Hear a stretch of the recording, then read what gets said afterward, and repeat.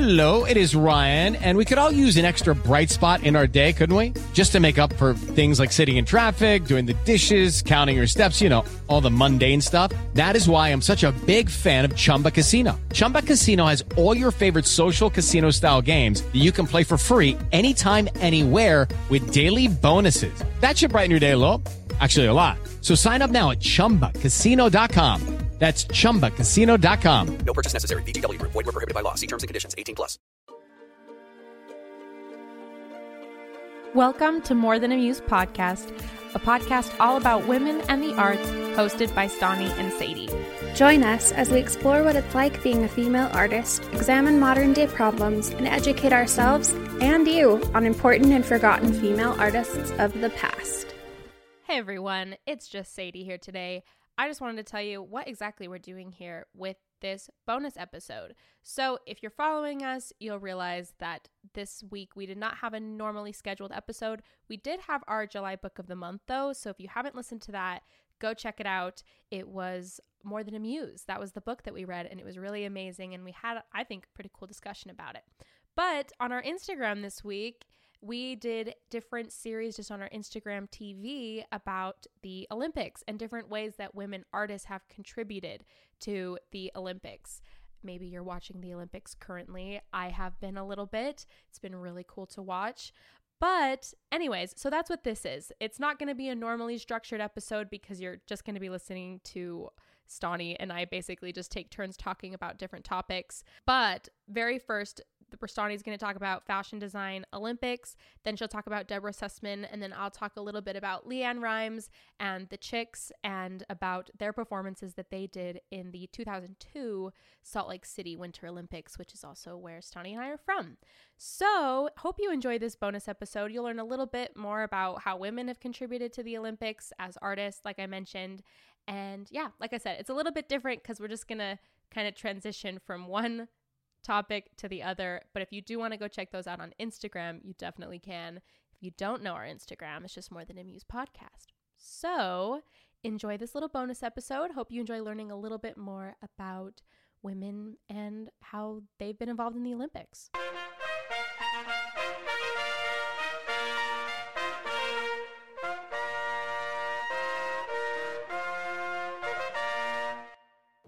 It's the Olympics. Maybe you're watching, maybe you're not. Maybe sports aren't your thing. Arts are a lot more involved in the Olympics than people think, but it's kind of more of that behind the scenes. So I figured it would be cool this week to take a chance, look at some of those art industries that go behind the making of the Olympics and create such an epic event.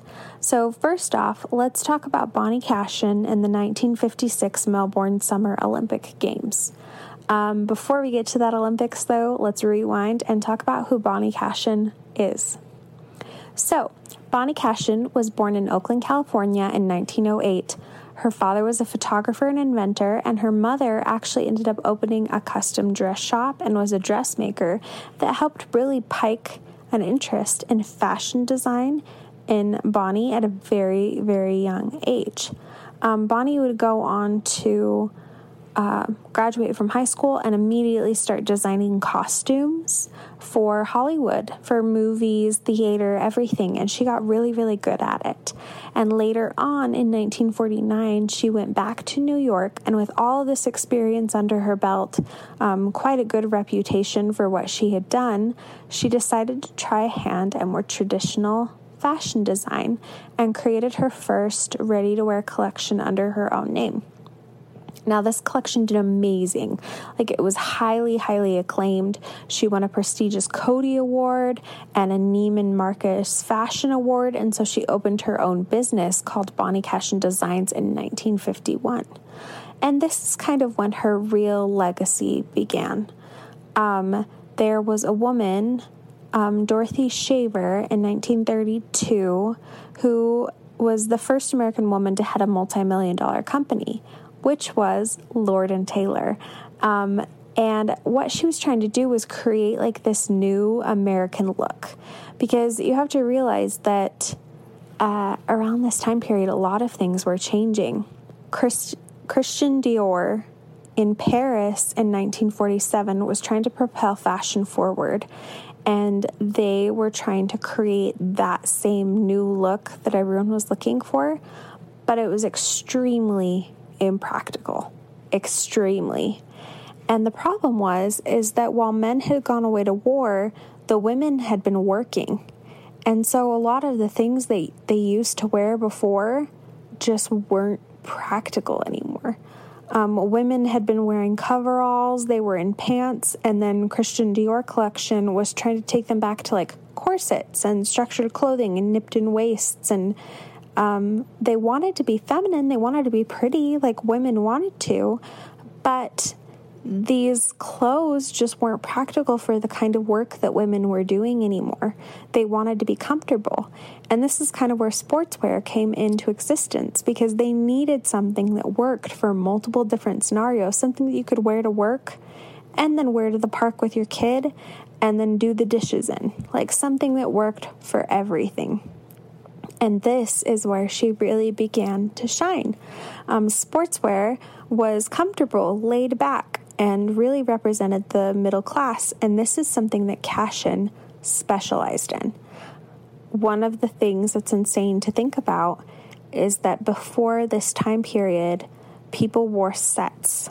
Like you would buy your shirt, your skirt, your jacket, all in a set. Like it would all come together, like pre-made outfits. And Bonnie Cashin created this idea of separates. So like picking out a separate jacket, skirt, and blouse and wearing them in different pieces and like a mixing and matching in layers. Like that was something that's so fundamental to how we dress now, but that wasn't at all what people were dressing before. So some of Bonnie Cashin's most fundamental and innovative designs included the use of grommets in place of buttons, which helped be more accessible for different things and also made it so buttons didn't have to constantly be replaced. She also was one of the first designers who made ponchos for women that were actually like fashionable instead of like really gross, and as she explained, didn't look like a horse should wear them. She also put boots with tweed suits and helped create like different accessories that matched all of her clothing. She also had this like famous pocketbook pocket with a snap clothing that would go in almost all of her clothing, so you could fit your wallet in your clothing. She also introduced canvas raincoats in 1952, which apparently hadn't been done before, as well as industrial zippers, jumpsuits, and suede Italian dresses with fringe. She also created handbags for Coach, gloves for Crescendo Superb, and rainwear from Rodella. Did a ton of knitwear. She also was the inventor of a roomy turtleneck that didn't require a zipper to get over your head. Before that time, all of the turtlenecks required a zipper so that you could actually fit it over the top of your head. But those wide turtlenecks that we all wear now are due to Bonnie Cashin. She had a dog leash skirt, and it was because she was sick and tired of holding her skirt up going up the steps in her country home, and so she attached a small brass ring near the bottom to a small brass clasp at the waistline so she could pull it up and then walk up the steps without having to reach down and lift up her skirt. She had some really interesting jobs throughout her lifetime, including working with the armed forces in World War II to design uniforms for the women. She didn't really enjoy it a ton because of the restrictions of fabrics and trim. She also designed costumes in Hollywood for a very long time, and then would go on to be to design the first flight attendant uniforms for American Airlines. She also designed the women's Olympic uniforms for the 1956 Melbourne Summer Olympic Games. Now, watching the Olympics now, the uniforms that they wear for opening ceremonies for their different sport events and even like their loungewear nowadays is like all extremely uniform and designed, and they have a ton of different sponsors and brands and everything who pitch into this for every country. However, that didn't used to be a thing. Outfitting the Olympics wasn't a big deal. They usually just wore like business attire. However, in the 1956 Winter Olympics taking place in Melbourne, Australia, there was an article that came out beforehand and said the fashion industry will be providing wardrobes for Olympic teams. The fashion industry was basically going to debut a complete spectator and travel package from all of these extremely notable American designers and businesses to each member of the games. This uniform ended up giving the American team an edge in the competition because they looked so put together. And Bonnie Cashin was in charge of the female athlete uniform for the Olympics. And this was the first ever Olympic uniform ever created. So that's a very big deal. She had a parade uniform featuring the Olympic patch, and then red leather pumps, an undergarments package, and then the men also had a jacket, shorts, socks, and tailored pajamas. And this was her creation, this like wool jersey coat for travel, and it had like her signature pockets. I have a really low res photo that I'll post, but she designed this first uniform, and this made a huge impact on the Olympic Games. Like, we've already talked about the impact she had on fashion, but this modern uniform package created this licensing opportunity for the entire United States Olympic Committee and for every country that was competing. And ever since then, fashion has been a big deal in the Olympics. People actually send out bids to try and win the Olympic fashion design contracts. In the 1984 Olympics, Levi's actually won the bid, and the Olympic team members spent most of the week dressed in denim.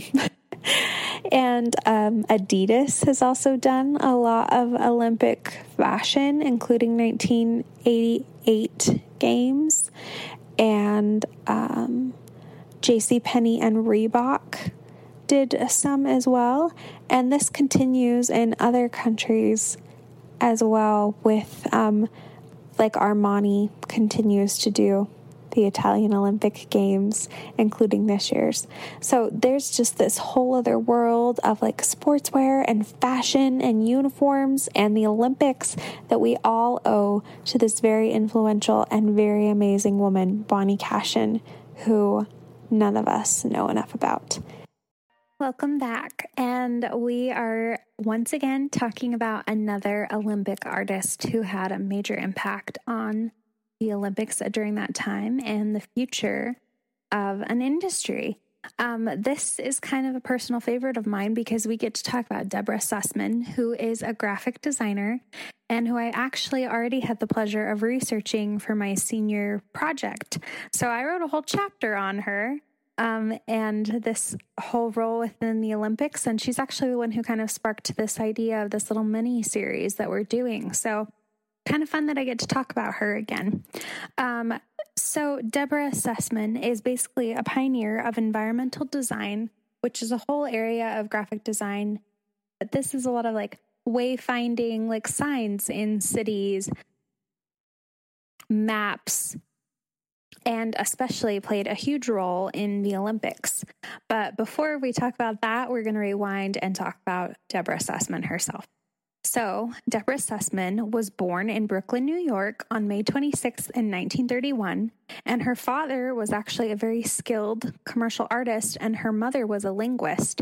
And because she was in New York City and her parents were first-generation Europeans, they really wanted her to be able to experience the culture and the history that was available in New York.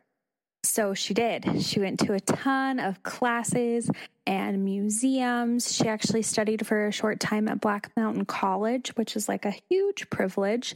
And then when she went to college, she decided to study painting and the performing arts. So it kind of shows how like established she was within the arts, even from a very young age. However, when she got to college, even though she loved her program, she didn't really enjoy acting. And throughout her studies there, kind of realized that she didn't really want to be an actress. However, she had this opportunity to kind of explore some other programs, and she really became infatuated with the idea of design. And so she transferred to the Institute of Design, which was also known as the New Bauhaus School. And while there, got to study from some of the most influential designers and creators of her time, and got her degree in graphic design there.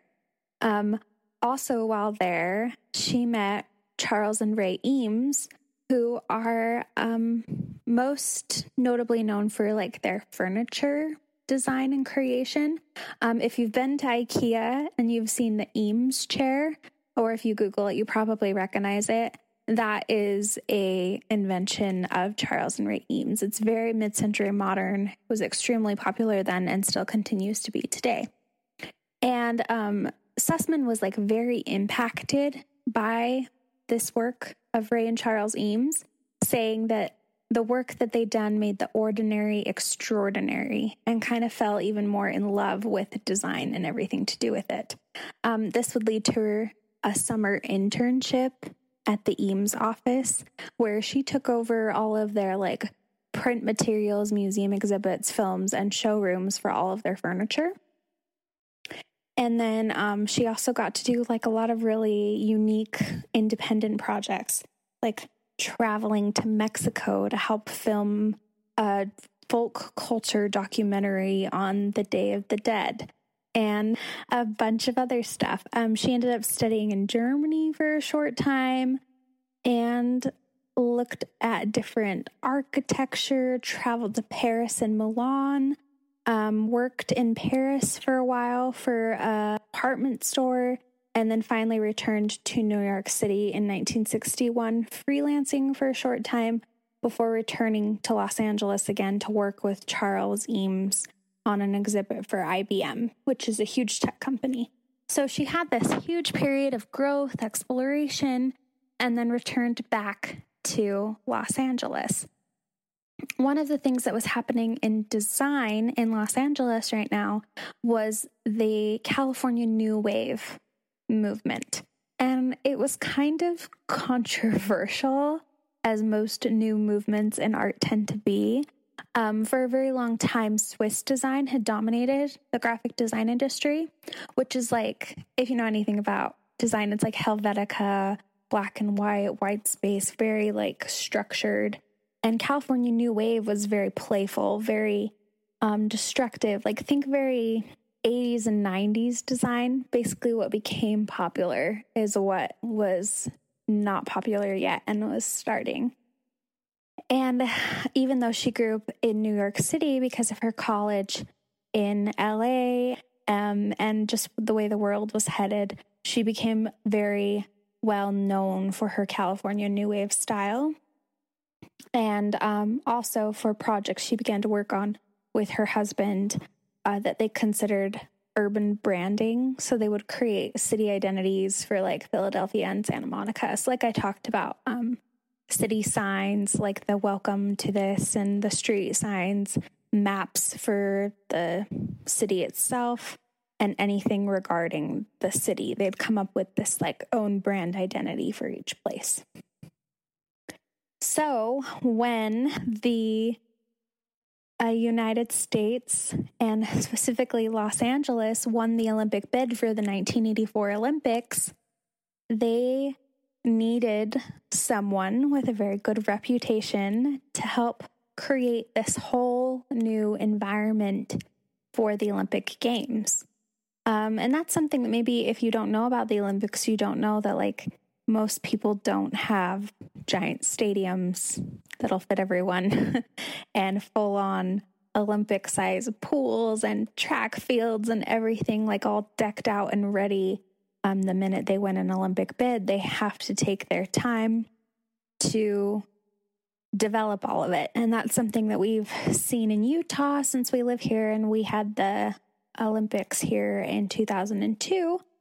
Kind of the process that they went into, the money that's spent, and the fact that we still have those structures today because of how much time and money they spent on them. So it takes a lot of design as well.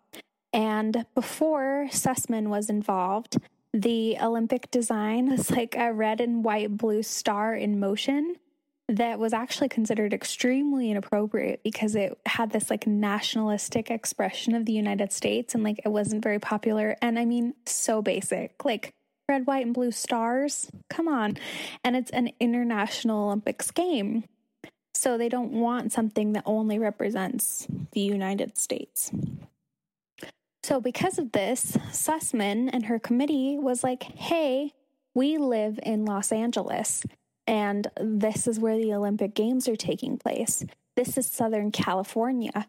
We've got the culture of Mexico, Japan, Indonesia, India. We have all of these people and these colors, and we should create like a beautiful, colorful environment like LA is for the Olympics. Like we should represent our city.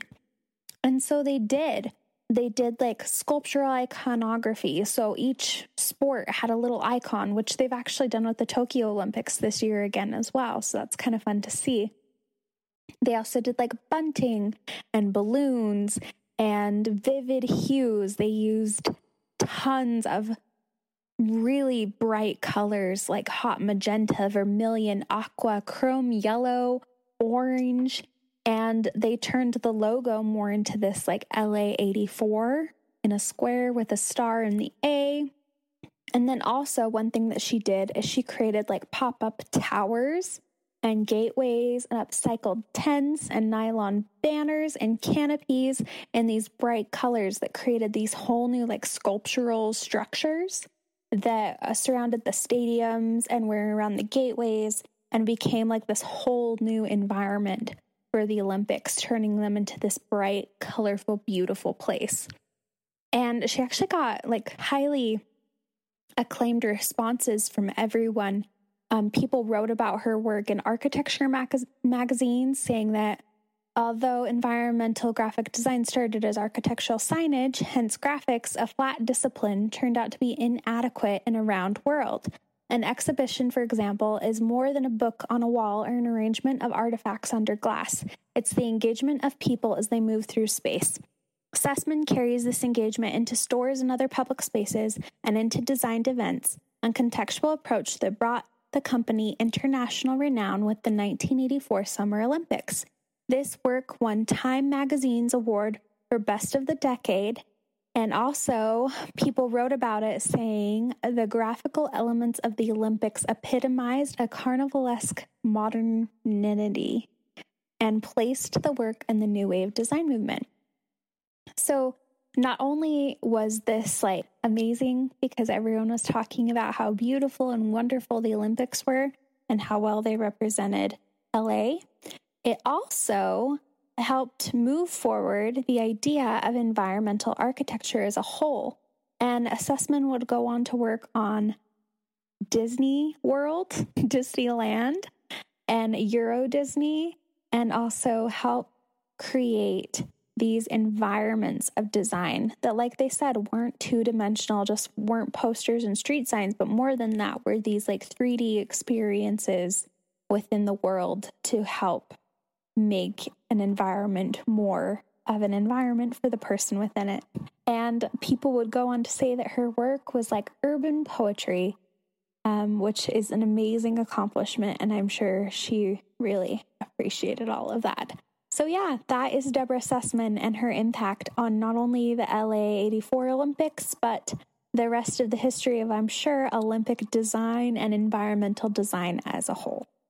Hey everybody, today we are talking about music and how music has just played an amazing role in the Olympics, and more importantly, especially for our podcast, how women in music have made a huge contribution to the Olympic ceremonies. So music has always had a very important role in the Olympic Games. The competition has a rich history of the official songs, orchestras, and just amazing things in their opening and closing ceremonies.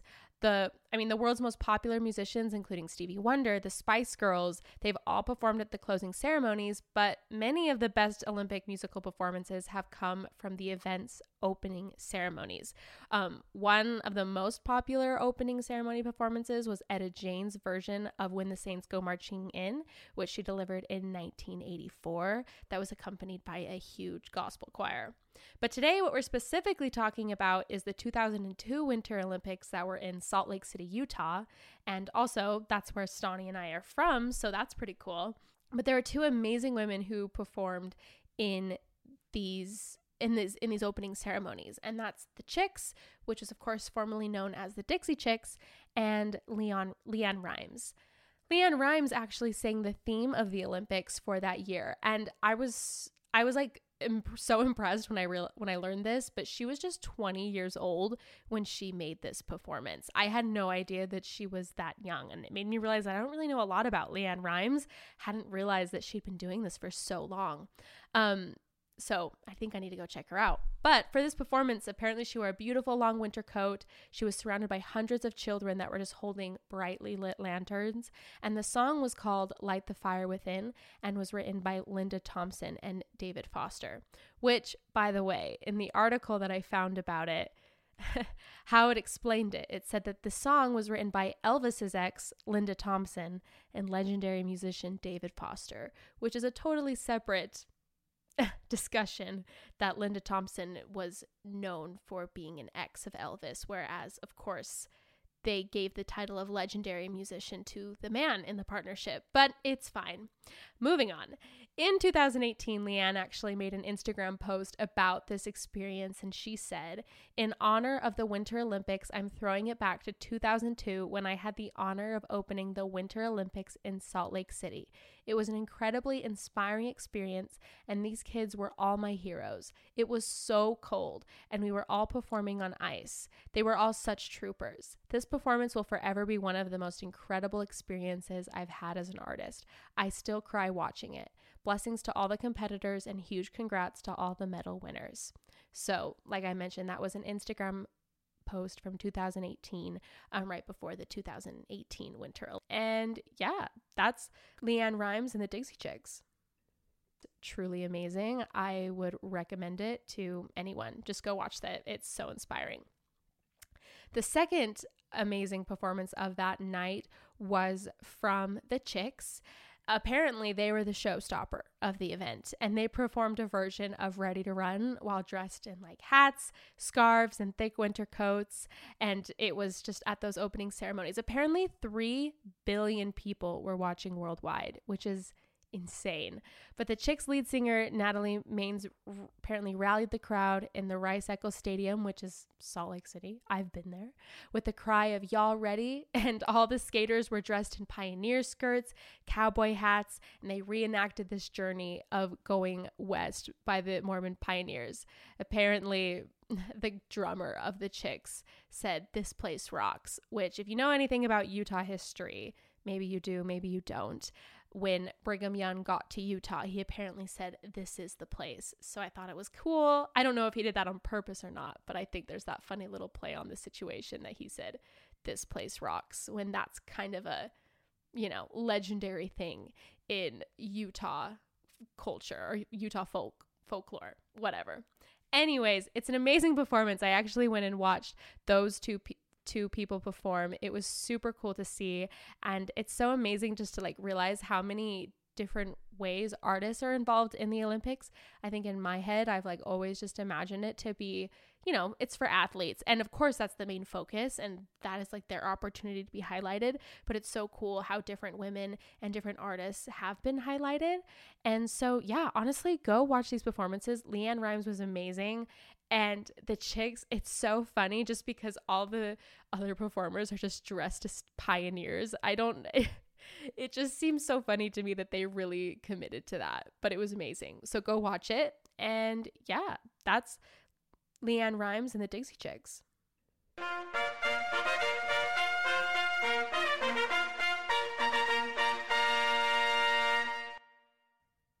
Thank you so much for tuning in. Hope you enjoyed the Olympic music. You know, had to go all out for this bonus episode. And also hope you enjoyed learning a little bit more about how women have contributed to the Olympics. But we'll be back on Monday with a artist and a normal episode. This week's been a little bit different for us, but still wanted to give you guys some content. So hope you enjoyed it. And we'll see you back here on Monday with More Than a Muse. Have a good weekend.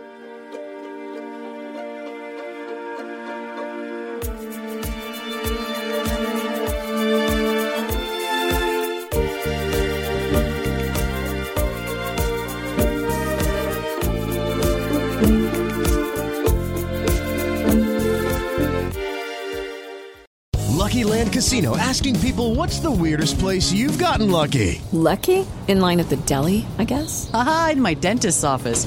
More than once, actually. Do I have to say? Yes, you do. In the car before my kids' PTA meeting. Really? Yes. Excuse me, what's the weirdest place you've gotten lucky? I never win and tell. Well, there you have it. You can get lucky anywhere, playing at LuckyLandSlots.com. Play for free right now. Are you feeling lucky? No purchase necessary. Void where prohibited by law. 18+. Terms and conditions apply. See website for details.